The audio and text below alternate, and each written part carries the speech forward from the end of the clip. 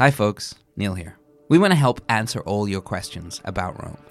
That's why you can listen to this episode in the Circa app for iPhone and get all the show notes, pictures, maps, and links you need to find everything we tell you about in this Rome guide. Best of all, in the Circa app, you can message a Circa concierge and you can get any question about Rome answered by real people right here. The best way to visit the Colosseum, how to get around, where to find an absolutely beautiful carbonara. We're giving you a friend to ask anywhere in the world. Real people, no AI ever. And for a limited time, it's completely free. The Circa Travel app is available in the App Store right now or at circatravel.com. Across America, BP supports more than 275,000 jobs to keep energy flowing. Jobs like updating turbines at one of our Indiana wind farms and producing more oil and gas with fewer operational emissions in the Gulf of Mexico. It's and, not or. See what doing both means for energy nationwide at bp.com/investing in America.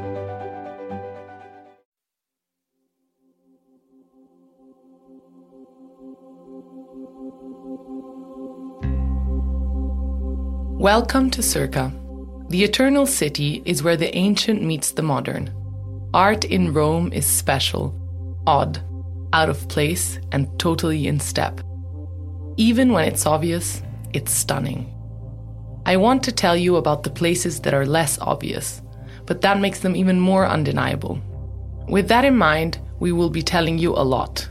But don't worry, there will be maps, notes, and info on the places mentioned in this episode in the Circa app. So just sit back, put your headphones on, and andiamo a scoprire l'arte.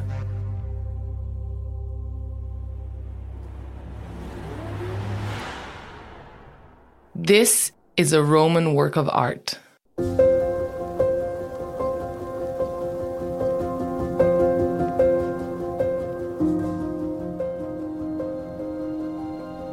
Circa.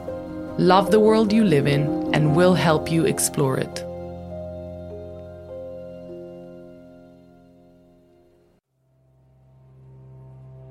Rome is an open-air exhibition.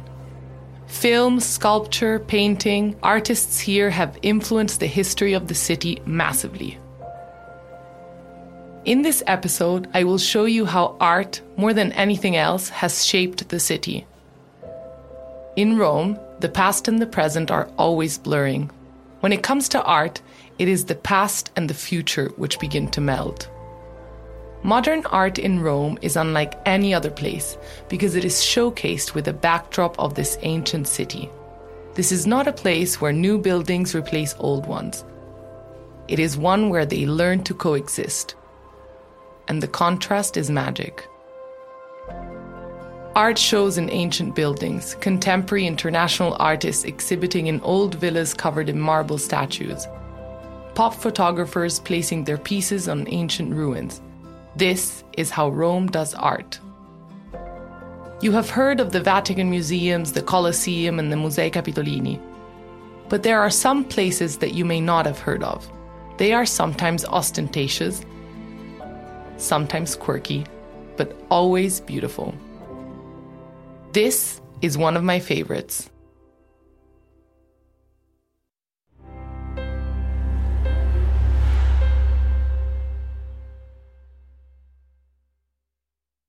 Galleria Borghese. The famous jellyfish-looking pine trees of Rome welcome you into one of the city's biggest parks, Villa Borghese. Fountains, joggers, children playing. You walk and you come upon a white Renaissance villa. Galleria Borghese. It contains one of the most beautiful art collection of the Renaissance. Impressive to look at, this building will make you want to wear tight corsets or park your horse at the entrance. Cardinal Scipione Borghese was a passionate art collector and a nephew of Pope Paul V. In the 17th century, he commissioned the construction of a small but elegant residence. where he could exhibit the extraordinary works of art belonging to the family. Treasures from the Greek and Roman periods were added over time, along with exceptional Renaissance sculptures and paintings from the likes of Bernini or Caravaggio. All collected thanks to the contribution of other members of the Borghese family. The gallery was meant to evoke a new golden age of art and spirit. And it still does. Enter and be mesmerized by the colored marble from floor to walls to frescoes and the intricately decorated roofs. Here, along with the sculptures of Bernini and the paintings of Caravaggios, there are works by Antonio Canova, Perugino, Bellini, and Raphael. There are masterpieces such as the Venus or the Lady with Unicorn by Raphael, the enigmatic Amor Sano e Amor Profano by Tiziano, and the Hunting of Diana by Domenichino. Despite the impressive number of treasures you see here, most of the pieces from the classical age were sold to Napoleon, and today are part of the Borghese Fund of the Louvre Museum in Paris. If you love mythology, this is the best place to go in Rome. What's fascinating about mythology here is how ancient and contemporary culture combine. The stories of mythological characters take on the culture of the time in which they're painted. The paintings become commentary. It's art, it's satire, it's blasphemy, it's everything. Or in a different era, it's controversial. It's quite haunting to see how rape culture was part of the culture. Many times when a painting is titled The Hunt of a Woman, it actually means the kidnapping or rape. The incredible sculpture of Apollo, god of war, and Daphne, nymph of the Olympus, shows Daphne turning into a tree and trying to escape Apollo. The myth is recounted as a story of love. But the punishment for Apollo's wrongdoings was that he would fall madly in love with Daphne, yet would never be able to get her. He goes crazy and stalks her. Bernini's sculpture, to me, provokes a commentary on consent. It's disturbing, but the work of the artist is meticulous. The leaves look perfect, like they're about to fall, yet they're made of one of the hardest stones. The nearest metro station is Piazza di Spagna, which will give you the chance to check out the Spanish Steps, a magnificent stairway named after the Spanish embassy in the piazza. Get your ticket for Galleria Borghese in advance on the website and check if there's a guest artist that month. The permanent exhibition is incredible and will take you from Bernini to Da Vinci and back again. Sometimes they have modern artists as a contrast to this. Recently, Galleria Borghese hosted the eclectic and very famous Damien Hirst, who displayed his aquatic sculptures next to the old white marble ones. Past meets future, contemporary pieces next to the 15th century paintings by Caravaggio, and the impressive thing is that they didn't even feel as though they were conceived so many centuries apart.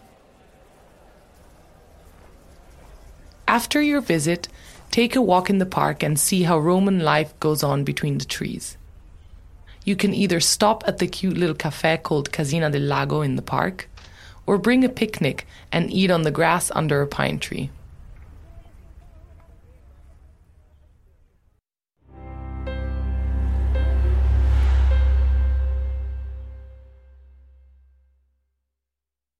A new golden age of art and spirit.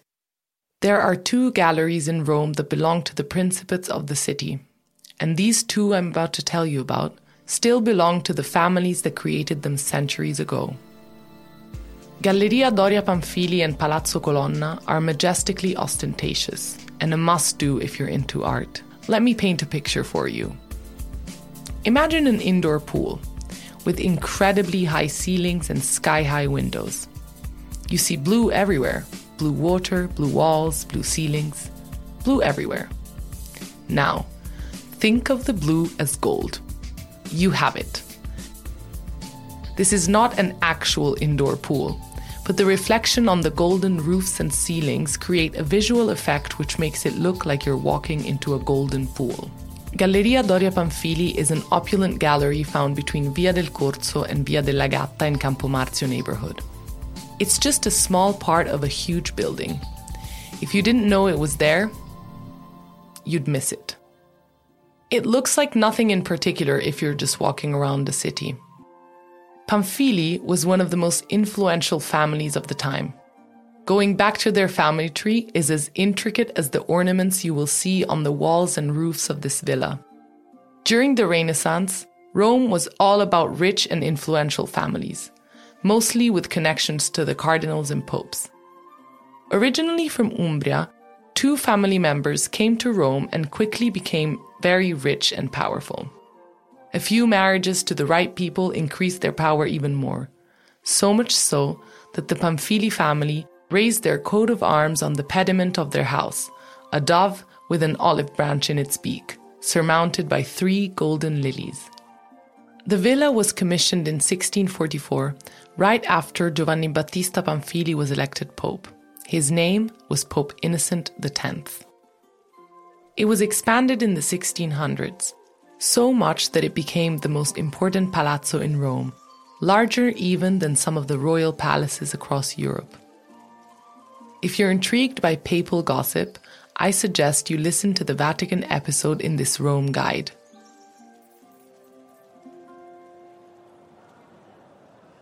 The Doria Pamphili Gallery is a work of art of its own.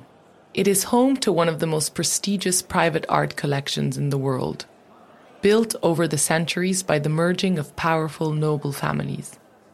It could be said that this is the product of the most impressive wedding gift registry ever. Inside, you'll find Velázquez, Raffaello, Tiziano, Parmigianino. Perhaps the most impressive work of art in the collection is Velázquez's portrait of Pope Innocent X. The pleat and colour of his robes, his expression peering out at you, you'll be drawn to stop and stare at him. Velázquez didn't try to soften the Pope's angular face or lighten his intense expression. Try to compare the painting to Bernini's bust of Pope Innocent X, also found in the gallery. The resemblance is uncanny. However, Bernini clearly softened the Pope's expression, from certain angles almost making him appear serene.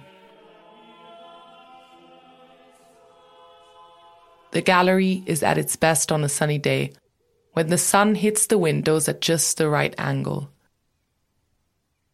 The entrance fee is around €12, and the gallery opens 6 days a week from 9 a.m. to 4 p.m., except for Wednesdays. Let me take you to another noble gallery, designed to be the most extraordinary palazzo the world has ever seen. The marble floors, the walls completely filled with portraits and paintings, the frescoed ceilings and the imposing windows, it's a dream of what once was, protected by thick stone walls. Galleria Colonna is found in Piazza dei Santi Apostoli, just off Piazza Venezia. The palazzo was built in the 14th century and occupies around 3 acres of land, making it the biggest noble palazzo in the city. Its art collection has been passed down from generation to generation and is still in the hands of the Colonna family. This family is supposedly descendant from a long line of nobles who have lived on this land in Rome for over 1,000 years. Considered a gem of Roman Baroque, the gallery was envisioned by the architect Antonio del Grande and constructed by Bernini, Shore and Fontana. It was commissioned to be the triumphant symbol of the Christian fleet's victory over the Turks in the Battle of Lepanto in 1571. The fleet was led by Marcantonio Colonna, whom you can see painted in both the Sala Grande and the Sala della Colonna Bellica. Sala, to be clear, is the Italian word for room, and there are many salas in the Galleria Colonna dedicated to displaying this extraordinary collection. The Sala della Colonna Bellica is a grand room recognizable by the red marble column at the center, which carries the crest of the Colonna family. Immerse yourself in the angelic landscape with a beautiful roof fresco of angels in the sky, and admire the paintings on every wall calling Venus and love into the theme of the room. The gallery is so special that even an attempted attack on it has now become a work of art. When walking down the staircase leading to the Sala Grande, look out for a cannonball. Yes, that's right, a cannonball.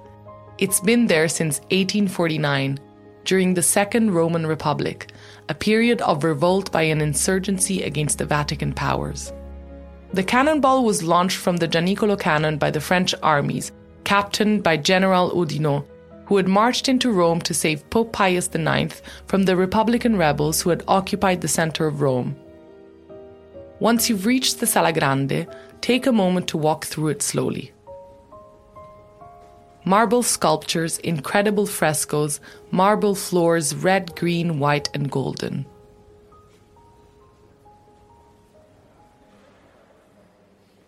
In the Sala dell'Apoteosi di Martino V, you will find The Bean Eater by Annibale Carracci, one of the world's most famous paintings, one that inspired both Van Gogh and Degas. The gallery is open to the public every Saturday morning from 9 a.m. to 1 p.m. in the afternoon, and tickets are around €12 per person. And here I have a special tip for you. If you contact the Galleria Colonna offices via email in advance, you can arrange a visit to the late Princess Isabel's apartments within the Palazzo, filled with unique and priceless pieces.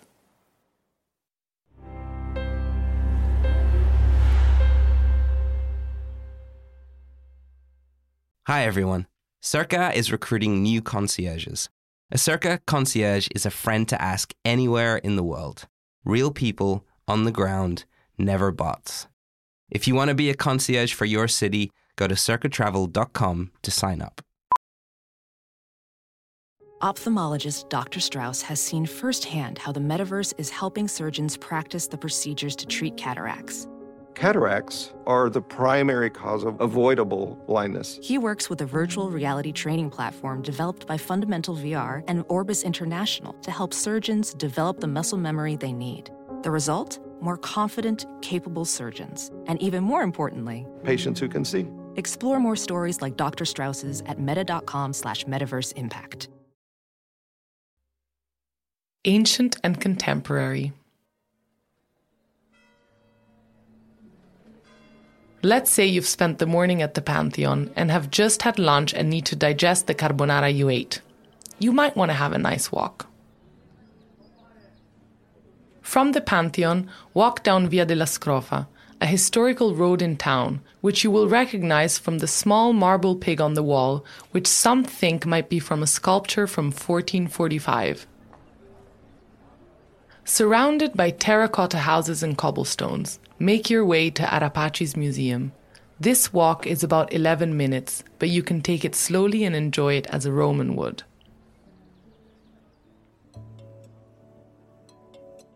Arapaci's is where the past meets the future. Located next to the river, this museum was designed by American architect and visual artist Richard Meyer, who also designed the Getty Center in Los Angeles. The building is made of steel, stone, glass, and plaster, and is the biggest architectural development in Rome since the fascist era. Usually, we're busy restoring rather than building. The Altar of Peace was built to celebrate Augustus' return from his campaigns in Spain and Wales. This is a masterpiece of Roman sculpture. It was made by the Roman Senate between 13 AD and 9 BC.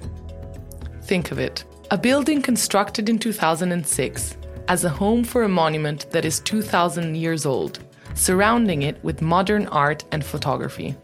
The museum exhibits contemporary artists and photographers, in contrast with its ancient backdrop. It's hosted the art of Japanese illustrator Katsushika Hokusai.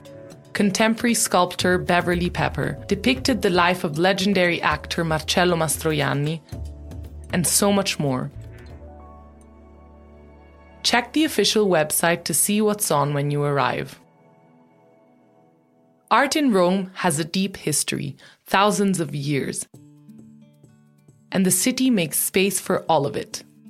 The conversation between old and new, ancient and modern is encouraged, and you won't see a dialogue designed exactly this way anywhere else in the world.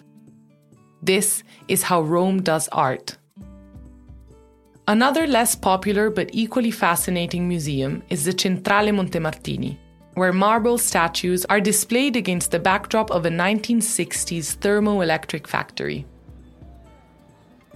It's in Ostiense, a quirky and artsy neighborhood of Rome. It's much quieter here and mainly frequented by the locals. Take the metro to Piramide, where you can also stop to see the Pyramid of Cestius from ancient Roman times. Centrale Montemartini is for true art nerds, or those who aspire to be. Their exhibitions range from colors of Rome, showing the colors of mosaics of ancient Rome, to Etruscan ceramics, to the story of how light came to Rome. There are some permanent sculptures of white marble torsos, and you will be walking between steam turbines, boilers, and diesel engines. Unusual eye candy. If you like the area, stay and have lunch at Marigold Roma, a cafe with a wellness history originating in the US. More about this in our pop episode in this guide. Or head to the charming streets of Garbatella and have a glass of wine at Mescita, or a Roman-made craft beer at Hey Hop. Also, please try their taralli, which is a bit like an Italian pretzel, typically made in the south of Italy. It will help absorb the alcohol you're drinking, and it's so good. Ostiense and Testaccio are also very famous for their fantastic street art scene. You can walk around Testaccio and eat typical Roman dishes. Check out our Eat Here episode in this guide for some suggestions. Watch out for the she-wolf. Made entirely in black and white, it stretches 6 stories up the side of a building in Testaccio. The work is by Belgian artist Roa, who has painted murals around the world, gaining a prominent place in the field of street art. The She-Wolf by Roa does not recall the motherly aspects that could lead back to the Romulus and Remus legend. The She-Wolf is alone and has a wild appearance, as if she's looking for freedom beyond those walls that seem to compress her. The street art murals are also famous for their political messages. A popular example is one that occupies 2 of the facades of a building in Ostiense. It depicts a heron fishing in a polluted sea. This is the largest eco-mural in Europe, painted by the Italian-born artist Jena Cruz. It is called Hunting Pollution, and the action implied in the name is not a metaphor. The paint used to create the mural, also a product of Italy, actually breaks down nitrogen oxide in the air. The artwork itself cleans air pollution. Something revolutionary and new, quite literally painted on something old. We'll put links to all these places, including where to find the street art, in the notes for you.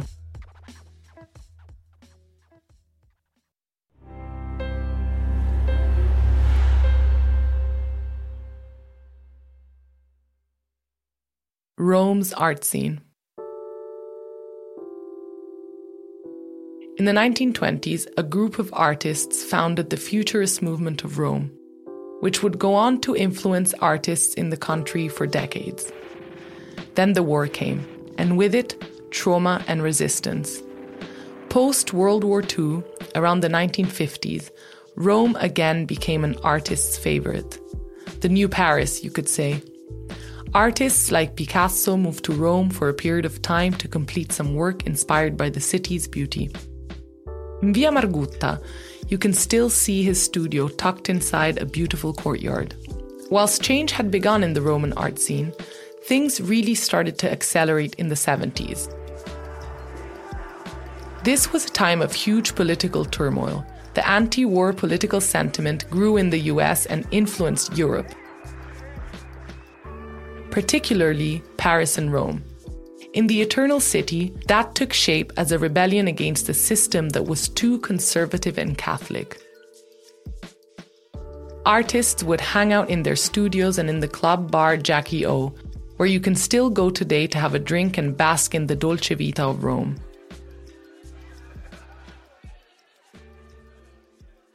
As it goes, culture and art changed with the ages. In a moment of revolution, many felt free to finally break out of their shells. For 1,000 years, art in Rome was dictated by the Catholic Church, both a great patron of artists, but also a confinement on what art could be. Artists felt trapped. The 70s gave them permission to get out of the cage. Benefiting from the Marshall Plan economic aid, Rome in the early 60s became a fast-living city of cultural fervor and conspicuous consumption. This was the age of La Dolce Vita. Marcello, come here. Hurry up. With Via Veneto at its epicenter. It was almost like this moment gave artists the permission to fully express. A piece that truly shows this is avant-garde artist Cesare Tacchi's piece, The Disappearance of the Artist. A performance art piece where from behind glass he slowly painted himself out of the spectator's vision with white paint. Probably one of the most famous artists from that time is Mario Schifano, sometimes called the father of Italian pop art. Born in a colonized Lebanon, in the 60s he joined a group of artists known as the Piazza del Popolo School. Here he began to produce work similar to Andy Warhol's Campbell Soup, but with the Italian petrol brand Esso and Coca-Cola. These have now become emblematic pieces of Italian pop art. Schifano actually became famous for his monochromes, essentially large canvases covered in one single color. At the time, this was very innovative, and it attracted a lot of attention. Even from Andy Warhol, who loved the work he was doing in Rome and invited him to the factory, where Schifano actually stayed for some time. He was an eccentric character who drove around Rome with a Rolls-Royce and had countless girlfriends. It is said that Marianne Faithfull left Mick Jagger for him. With his rock and roll spirit and his artistic experimentation, he truly wrote the artistic soundtrack of the time.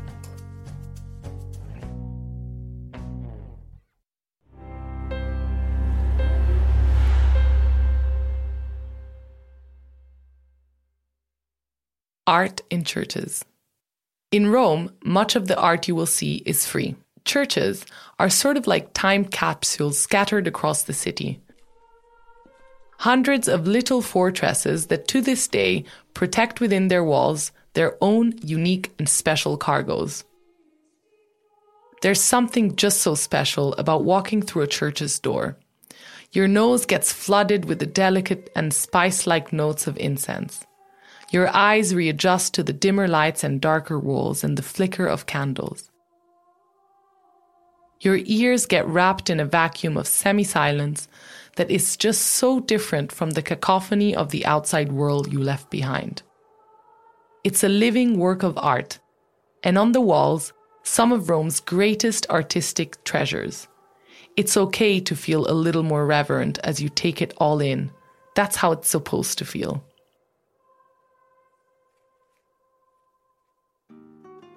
Head up to the Santa Maria della Vittoria in Via 20 Settembre. It's a beautiful Baroque church from 1620 that hides Bernini's masterpiece, the statue titled Ecstasy of Saint Teresa. He himself declared it his most beautiful work, and there's more than one reason why he managed to outdo himself when sculpting it. Bernini was the most prominent sculptor of his time, favored by Pope Urban VIII of the Bernini family, who allowed him complete reign over all and any commissions, as well as the papal family's full patronage. He was the boss.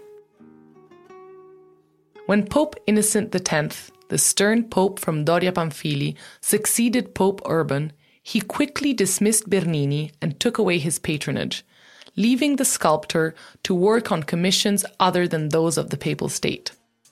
And so, when Bernini was hired to design a family chapel inside the Santa Maria della Vittoria church, he went into full-on revenge mode and decided to create his most beautiful sculpture to date, show the new pope what he was missing. I think that's a feeling we can all relate to. The sculpture is of Saint Therese, who described in her diary a vision she experienced of meeting an angel who pierced her heart with a flaming rod, causing her a burning sensation of both pain and pleasure. You'll find her at the left of the altar, and if it seems too dark, there's a little box in which to put a coin in to turn on the lights. From Bernini to another favorite son of Rome, Caravaggio. Visitors come from all around the world on a pilgrimage to view his art in person. There are around 25 of his paintings hanging throughout Rome, but let me tell you about a few you shouldn't miss. My personal favorite Caravaggio is The Calling of St. Matthew. The Church of San Luigi dei Francesi, found in the piazza with the same name, has been the national church of France in Rome since 1589. It is around the corner from one of my favorite coffee spots, Bar Eustachio. The majority of his artwork is an ode to France and its saints, both inside and out. The facade is decorated with statues of French historical figures like Charlemagne. But there's one true reason, above all others, why this church is so special. The masterpieces. Not one, not two, but 3 Caravaggios, all in one place. The Martyrdom of St. Matthew, St. Matthew and the Angel, and The Calling of St. Matthew.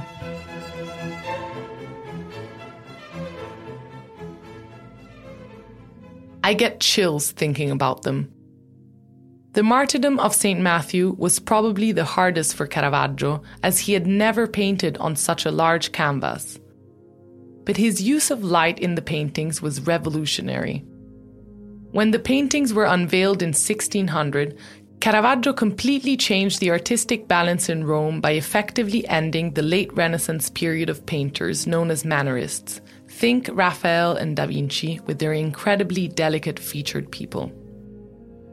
Caravaggio's chiaroscuro, his studies of the human body, of its muscles and shadows, of the crude reality of life and death, won over the younger artists in the capital, earning him the title of the most famous artist in Rome. His use of light and shadows also works fantastically well in churches. Their usually dim lights and dark settings mean that his chiaros, his whites, and his pales can be seen from far away, much clearer than any Mannerist painting. See, I told you the experience of art inside these churches was about more than just the paintings. There is also something special about the implied respect one shows when walking into any sacred place, where your voice lowers and you slow down to really take in what you're looking at. It's as if the paintings too become sacred. The statues are marveled at in quiet contemplation, only the soft echo of nearby whispers crossing the air. Something truly marvelous and unusual for a city like Rome is what the gallerist Gavin Brown has done. Sant'Andrea de Scafis is a deconsecrated church turned into a modern art gallery. Modern meets classic, meets sacred, meets profane. This is how Rome does art. Rome's art scene is a fascinating lens through which to see how the eternal city has evolved and adapted, incorporated new ideas and been influenced by the old ones. It is also a way to understand the difficulty of trying to do something new in a city that has already done almost everything.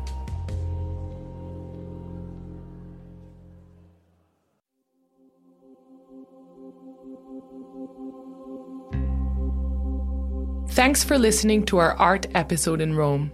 Remember to check out the other Rome episodes in this guide for deeper dives into food, film, La Dolce Vita, and much more. If you're heading to Rome right now, in the near future, or would just like to learn all about a place we truly love, you'll get instant access to the full guide, plus new episodes on a regular basis when you subscribe to Circa.